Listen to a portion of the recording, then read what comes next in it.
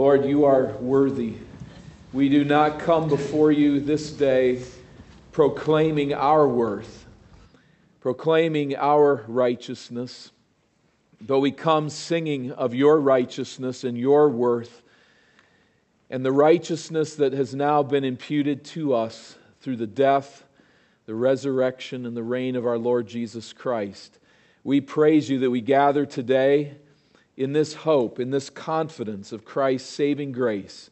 And I pray now that as we search your word and as we speak of it together today, that we would be edified and encouraged and sanctified. We have so far to go. But I thank you for the work that you are doing in this church to continue to build us up in the faith through your word.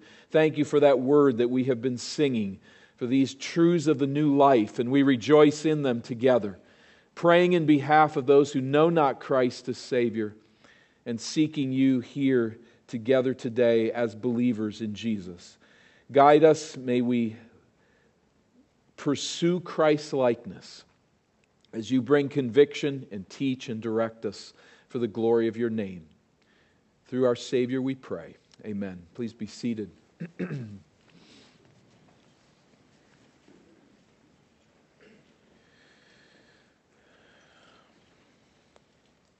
Romans chapter 12, verse 17.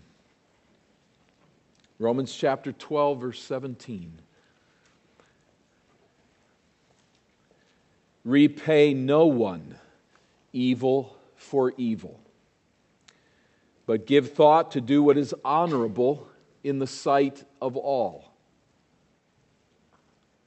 If possible, so far as it depends on you, live peaceably with all. Beloved, never avenge yourselves, but leave it to the wrath of God, for it is written, "Vengeance is mine. I will repay," says the Lord. To the contrary, if your enemy is hungry, feed him. If he is thirsty, give him something to drink, for by so doing you will heap burning coals on his head. Do not be overcome by evil, but overcome evil with good. How do you relate to an enemy? What is your normal response, your typical approach? How do you think about people who willfully oppose you, who seek to do you harm in some manner? It's common to think that how I relate to my friends is the measure of my character. If I'm a good friend, a loyal friend, an encouraging friend, that is a test of who I really am. But how I treat my enemies is really a truer test of my heart. How we relate to our enemies is one of the surest evidences of the transformational power of God at work in our lives through His indwelling Spirit. You've perhaps heard the story so recently told in a movie and in a biography of Louis Zamperini, an Olympic runner who served in World War II. May of 1943, he found himself flying with an aging bomber, and it malfunctioned and crashed in the Pacific Ocean. He was captured by the Japanese and was imprisoned. And in that war camp, a guard named Matsuhiro Watanabe tortured Louis mercilessly and repeatedly. Following his release as a prisoner of war, nightmares of his torturous abuse at the hands of Watanabe crushed the life out of Louis. He turned to all the wrong places, and he crumbled from within. His enemies still torturing him in his dreams, night after miserable night. In the darkest state of ruinous despair, Louis met Jesus Christ as his Lord and Savior. The Christ who died for his enemies. And eventually, through sanctification, Lewis wrote a letter to Watanabe, the guard who tortured him to an inch of his life again and again, and he explained that he had become a follower of Jesus Christ.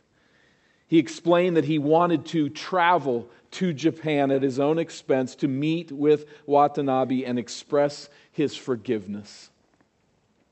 In the letter, he wrote these words of explanation.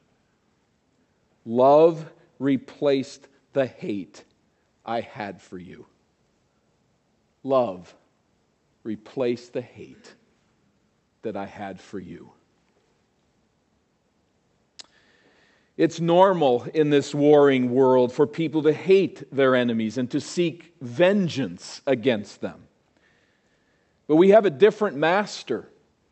We who follow the Lord Jesus Christ. We have a master who said these words, these strange, transformative words, love your enemies and pray for those who persecute you. Love your friends, Jesus continued. Nothing special. No particular reward in that. Takes no unique power. Even unbelievers love those who love them. It is love for enemies that really marks the followers of Jesus Christ. To mark them as those who are following Him and His directives. It's love for enemies that tests the mettle of our faith and displays the transformational power of the Spirit in us. How do you treat your enemies? As the Apostle Paul continues his list of new life, Christ-like faithfulness, he takes up this theme in Romans chapter 12 and verse 17, issuing several exhortations here. First of all, we find in verse 17 through 19, by way of prohibition, we must not retaliate against our enemies, simply said. We notice here, first of all, in verse 17, that it is not Christ-like to get even with our enemies. Verse 17, repay no one evil for evil. Evil in the place of evil. It is our nature that when a person does evil to me, I respond by doing evil in return. I may not do the same evil, but I get even. I even the score. But we are not to respond in kind when enemies harm us. Rather, as verse 17 says, you notice the but there, repay no one evil for evil, but do this, give thought to do what is honorable in the sight of all. What does that mean? There's two schoolboys that are fighting at recess. And the teacher looks up and she sees one boy punch the other boy in the face. Just haul off and drill him. And she runs into the scene and she intervenes and she rebukes the boy who threw the punch. What she did not see is that the boy who got hit had been bullying and tormenting and verbally abusing the first boy at recess for weeks. And when that boy finally threw that punch, all of the schoolmates around him celebrated and rejoiced and said, finally. But the teacher who did not know the context rightly judged the punch as evil. I think this phrase, what Paul is saying, is this. We should treat those who do evil to us in a way that is deemed honorable by everyone who's in the position of that teacher. As people do not know the context, do not know what has happened to us, do not know how this is getting even and therefore in our fleshly way of thinking justified, to those people, we should present ourselves as always doing what is right. We may find friends who encourage us to repay evil with evil, to retaliate, who cheer us, in fact, when we do it, who say, finally, you stood up to this. Finally, you got even. We'll find friends like that, but we should do nothing that could be fairly judged as wrong by someone who is ignorant of the evil committed against us. Give thought to do what is honorable in the sight of all.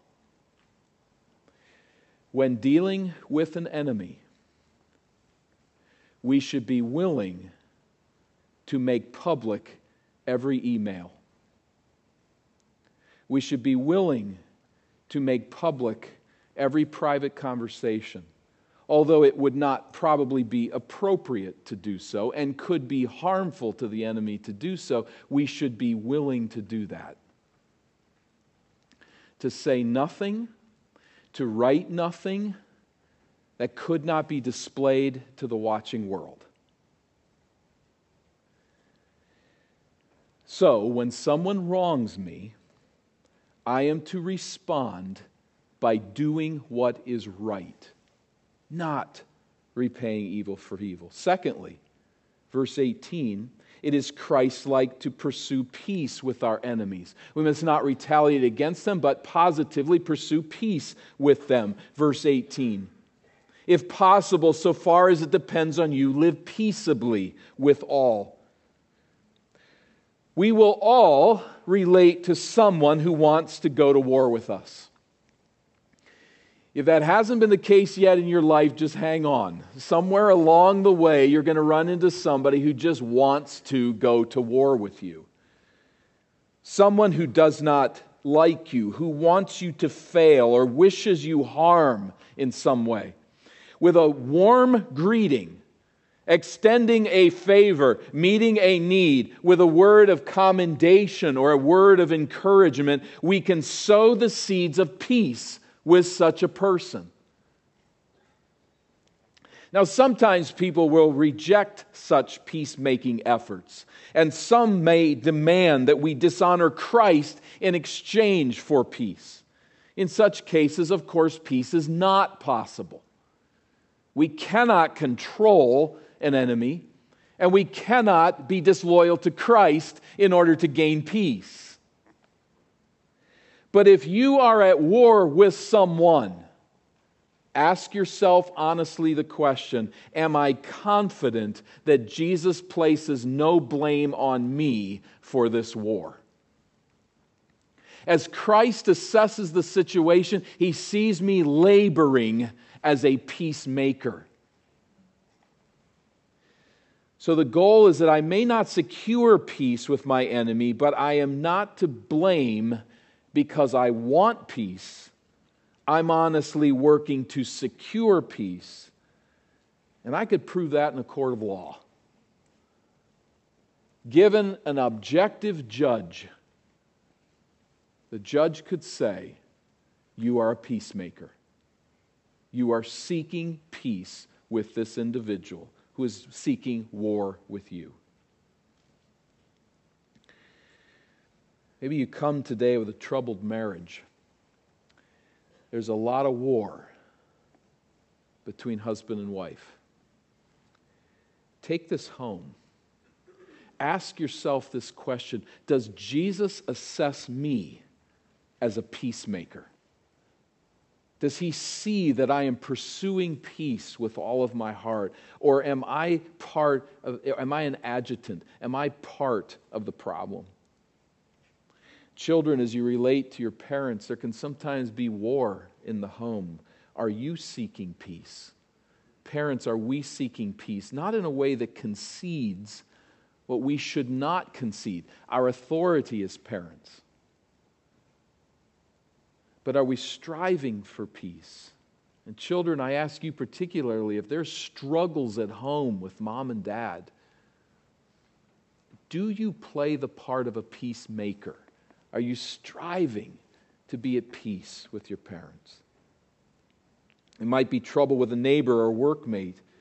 can you honestly say, as far as it depends on me, I am seeking to live at peace with the one who seems intent on being at war with me?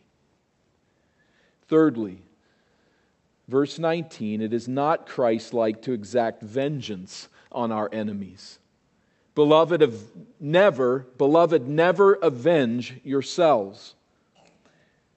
People wrong us.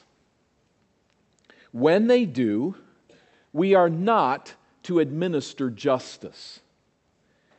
Now, there are times, let me qualify, there are times when the authorities can and should be called to apply the law of the land. There are times the church should exercise discipline, or perhaps pastors that should intervene in a situation. So please understand, this is not a directive to brush aside every wrong, to run away from it as if it has never happened, to allow injustice to just continue unaddressed. I'm not saying that. There's a lot of specifics that have to be brought into the equation, but it is a command never to say, I am going to exact justice. I will avenge this wrong done to me.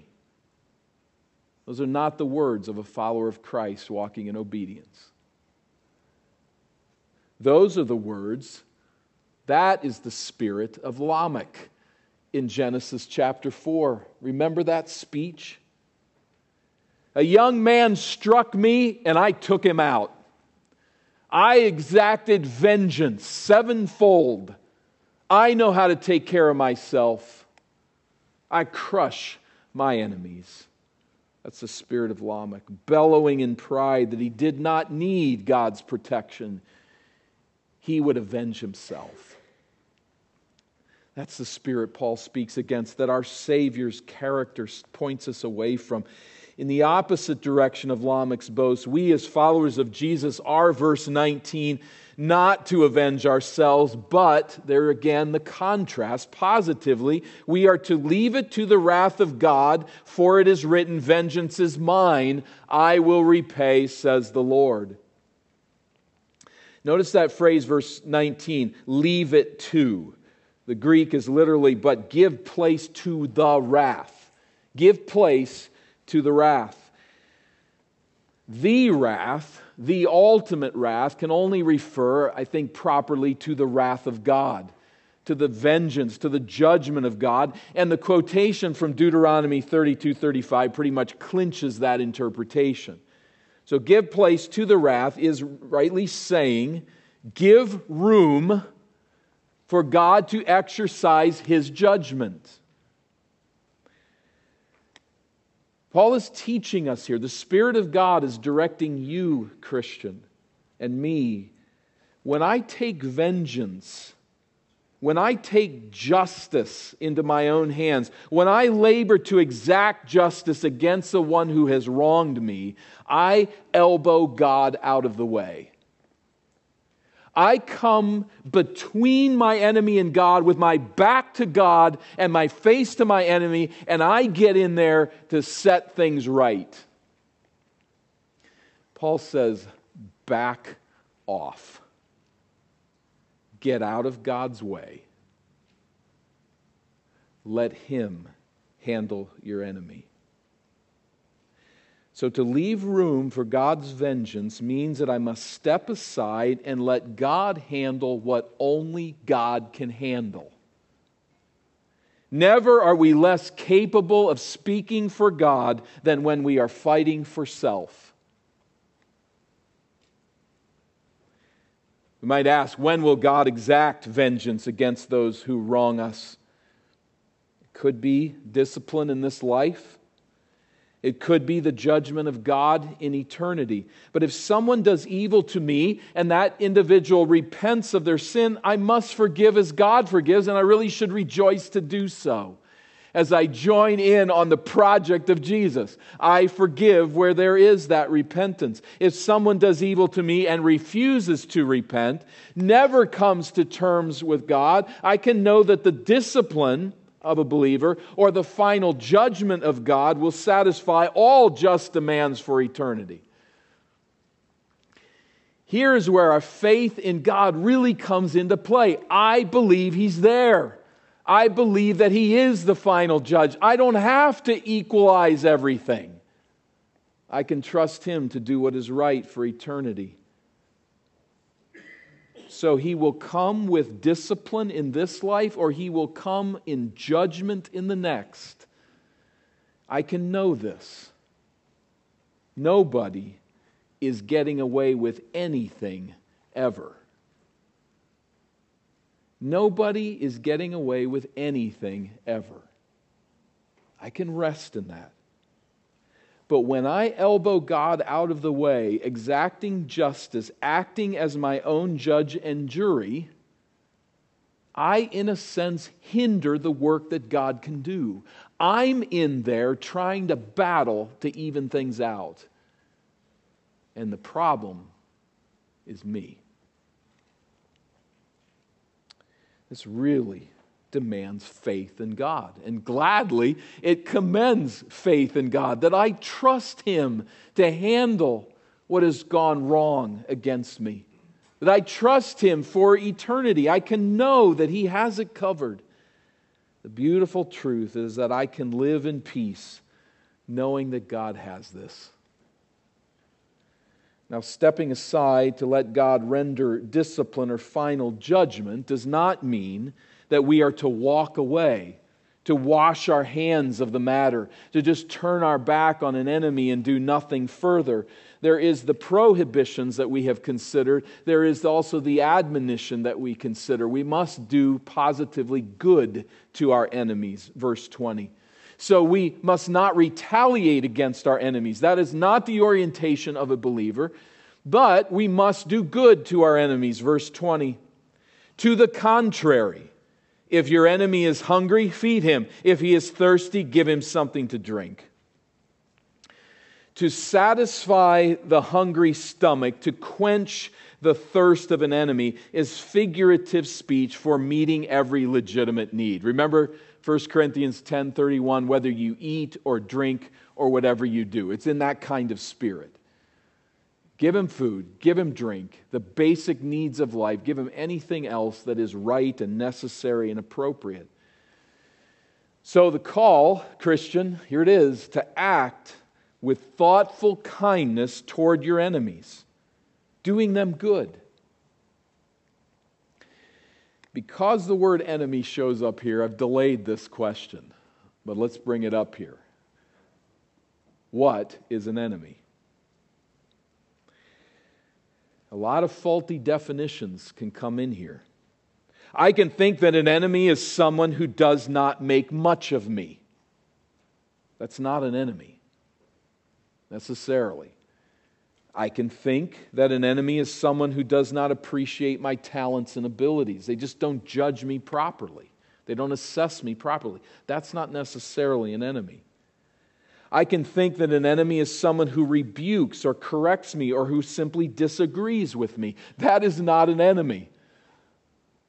Remember the instruction of the book of Proverbs 15:32. Whoever ignores instructions despises himself, but he who listens to reproof gains wisdom. There are reproofs that people can deliver that are really wisdom, not an enemy attacking me. Proverbs 17:10, a rebuke goes deeper into a man of understanding than 100 blows into a fool. Now, a rebuke can come from an enemy, but a rebuke that is helpful, very generally, at least generally, is coming from a friend. From someone who loves you enough to say what needs to be said. And even if they're not all right, they could be partly right and helpful. Proverbs 27:6, faithful are the wounds of a friend. So no, it's not this. This is not an enemy, someone who just disagrees with you or says something to correct you or doesn't appreciate you the way you would like to be appreciated. That's not an enemy.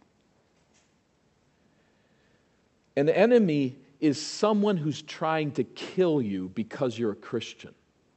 We'll all agree on that definition. That's an enemy. An enemy is someone who speaks evil against you falsely, who slanders, who accuses unjustly, who invents harmful stories about you. They are positioned towards you to tear you apart. An enemy can be a family member who wields abusive speech or lives in such a way that opposes all you want to legitimately accomplish. And I don't think we have to be overworked about the definition of an enemy, but we need to understand this is illegitimate attack. This is an opposition that wants to harm and bring down. An enemy can be an associate, a neighbor who chooses to despise you for no good reason. An enemy is one who chooses to go to war with you, resists reconciliation, and wishes you ill. Someone who says, I don't want a good relationship with you. I prefer, for any number of reasons, to be at war with you. That's an enemy. So we can't get that confused. But as we discern what an enemy really is, we learn this: going out of our way to meet the needs of someone like that is our calling. Wow. I don't find that natural. I find it quite easy. Indeed, isn't there something of a little bit of a pleasure to try to harm an enemy? At least to ignore them, but not to actively do good for them. But this is the new life that we have in Christ. This is the renewed way of thinking, the transformed life that we find in verses 1 and 2, the way of rethinking how to do life. It's to do good to those who are positioned to do harm to me. That takes faith. That takes the sanctifying work of the Spirit of God. That takes me saying, at least fundamentally at the beginning of the equation, I want to be like Jesus.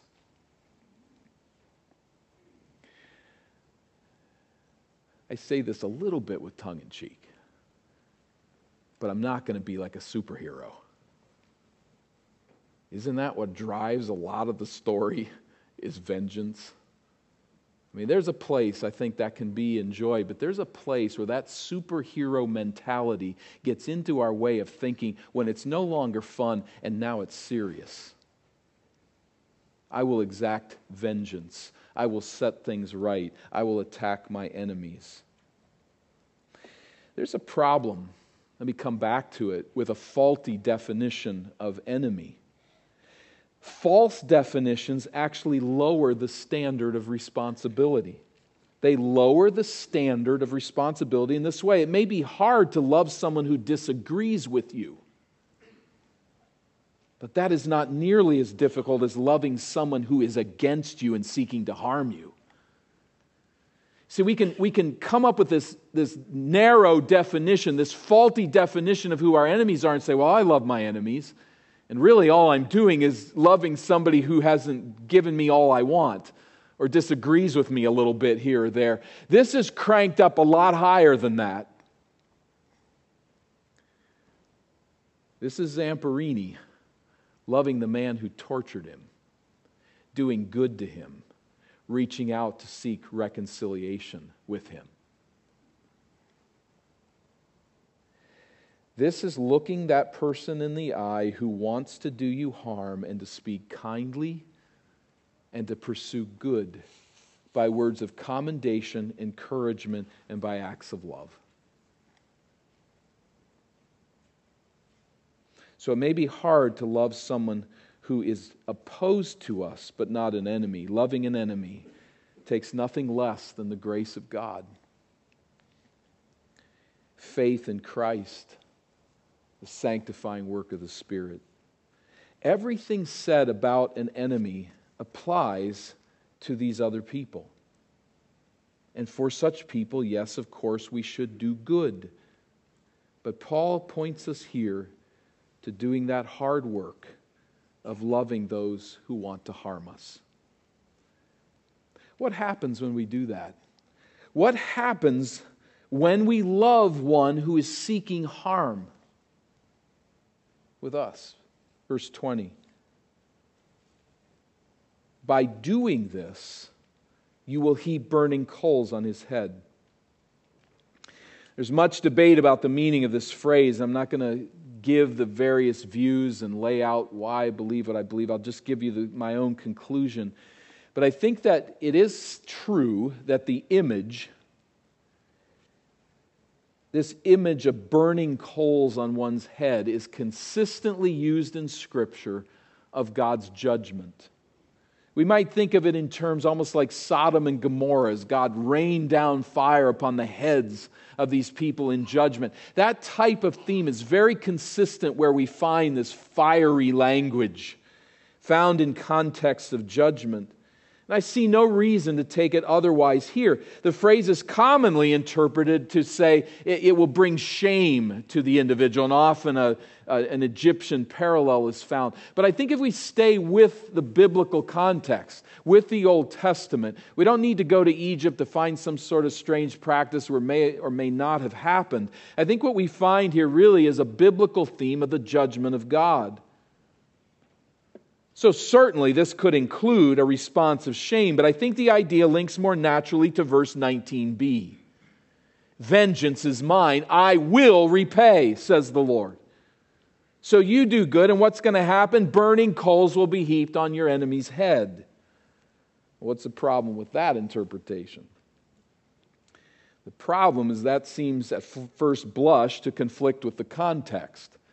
If I'm to love my enemy, if I'm to do good to those who do harm to me, why would I want judgment to fall on their head? That seems in conflict with loving your enemy. How can increasing an enemy's judgment by God constitute love for one's enemies? Well, I think the point is that our confidence that God will exact justice in the end is the solid ground on which our faith can stand when we choose to love an enemy. I don't think we're ever going to do this apart from that confidence. This is why people go around shooting people. They've got no sense of final judgment. For those that have wronged them, no sense of a God who will judge. For themselves, killing people, no sense of meeting God in eternity. But I think that's what Paul is laying out here. We will pour burning coals upon their head. It's put so well by John Piper this way. Explains verse 20, does not present the conscious aim of the believer. I'm not hoping for the judgment of my enemy. But it states the framework of justice in which enemy love becomes possible and good. A framework founded on God's own righteousness. The righteousness of God is what we stand on. That's our solid ground. That's why we can relate to enemies this way. There is a God in heaven who will exact justice for the glory of His name, and I can rest in that. And those great truths about the greatness of God changes the way that I relate to individuals in my life. It changes my life. I'm transformed by that knowledge through faith in it.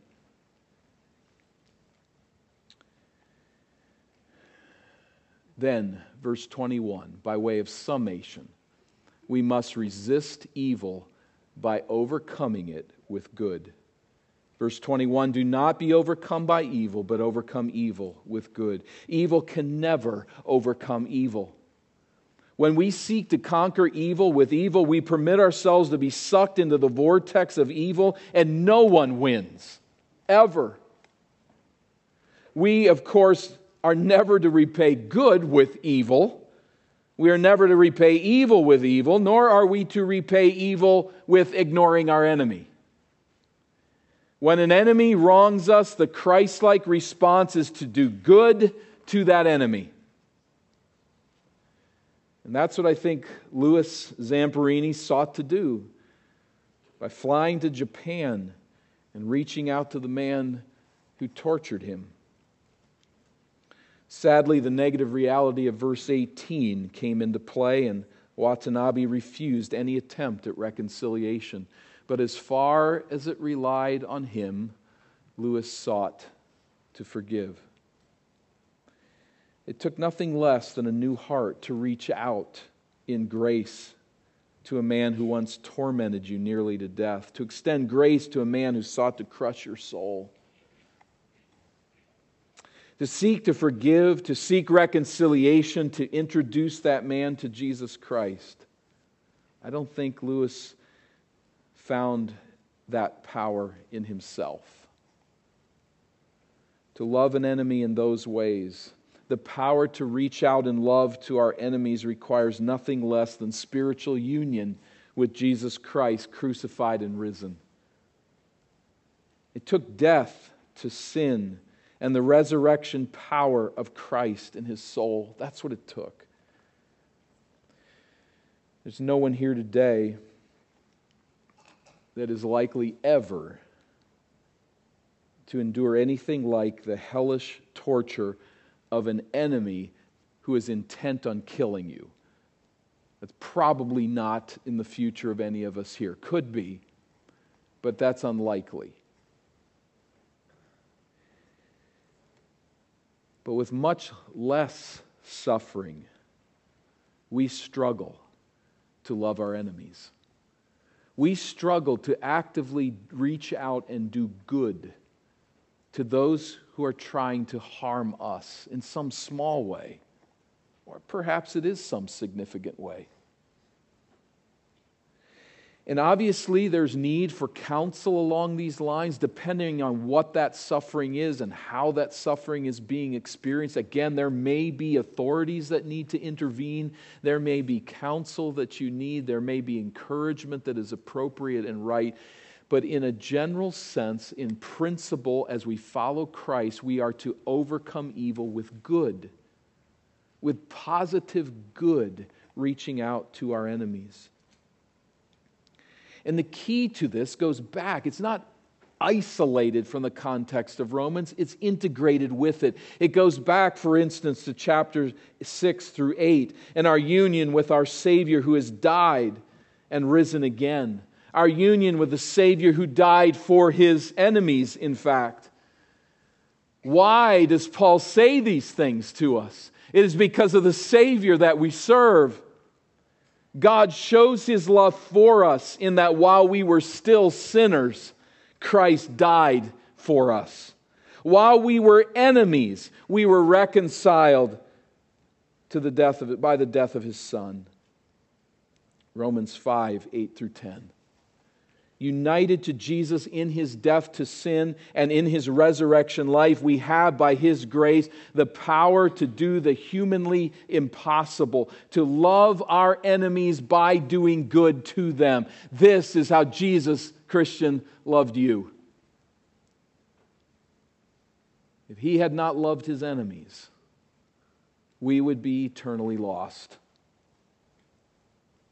This is not the spirit of Lamech in Genesis 4, retaliation and vengeance in defiance against our enemies. This is the spirit of Joseph in Genesis 50, who received and forgave and sought reconciliation with his brothers, the brothers who sold him into slavery, who heard him crying, the psalmist said, and turned away in bitter, hateful disregard.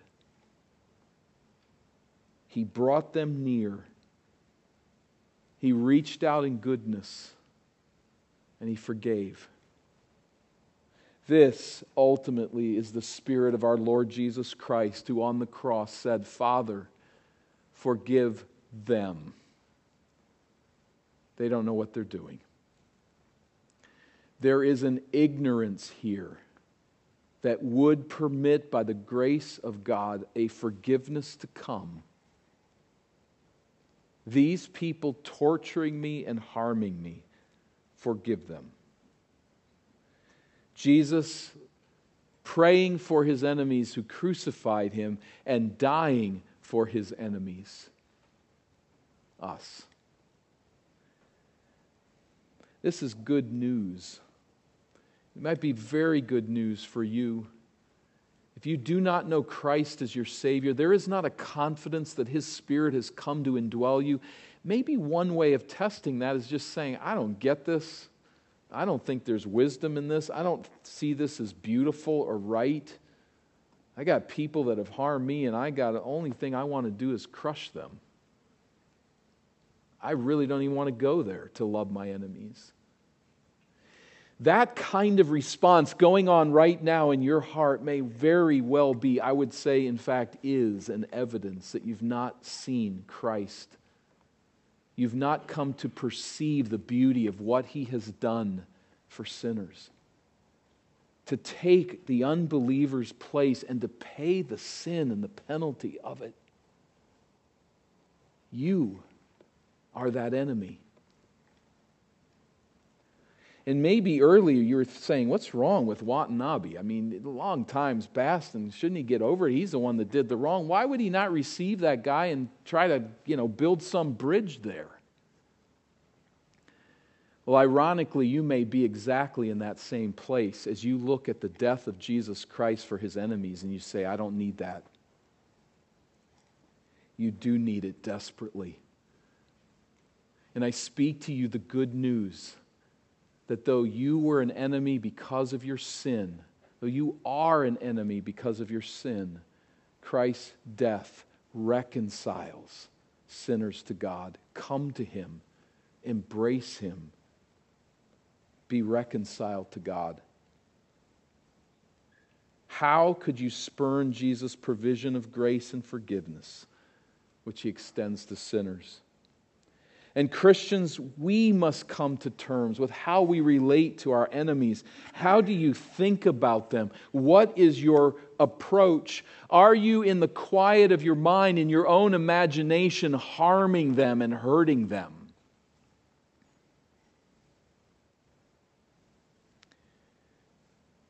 A man tell me this week in a store, I've got no idea why, but he came up to me and told me about how he wanted to shoot his enemies with a gun. I was really happy I wasn't his enemy at the moment. I was just weird. Probably needed some help. Is that how we think? And again, I come back to those, sometimes that enemy is really close to home.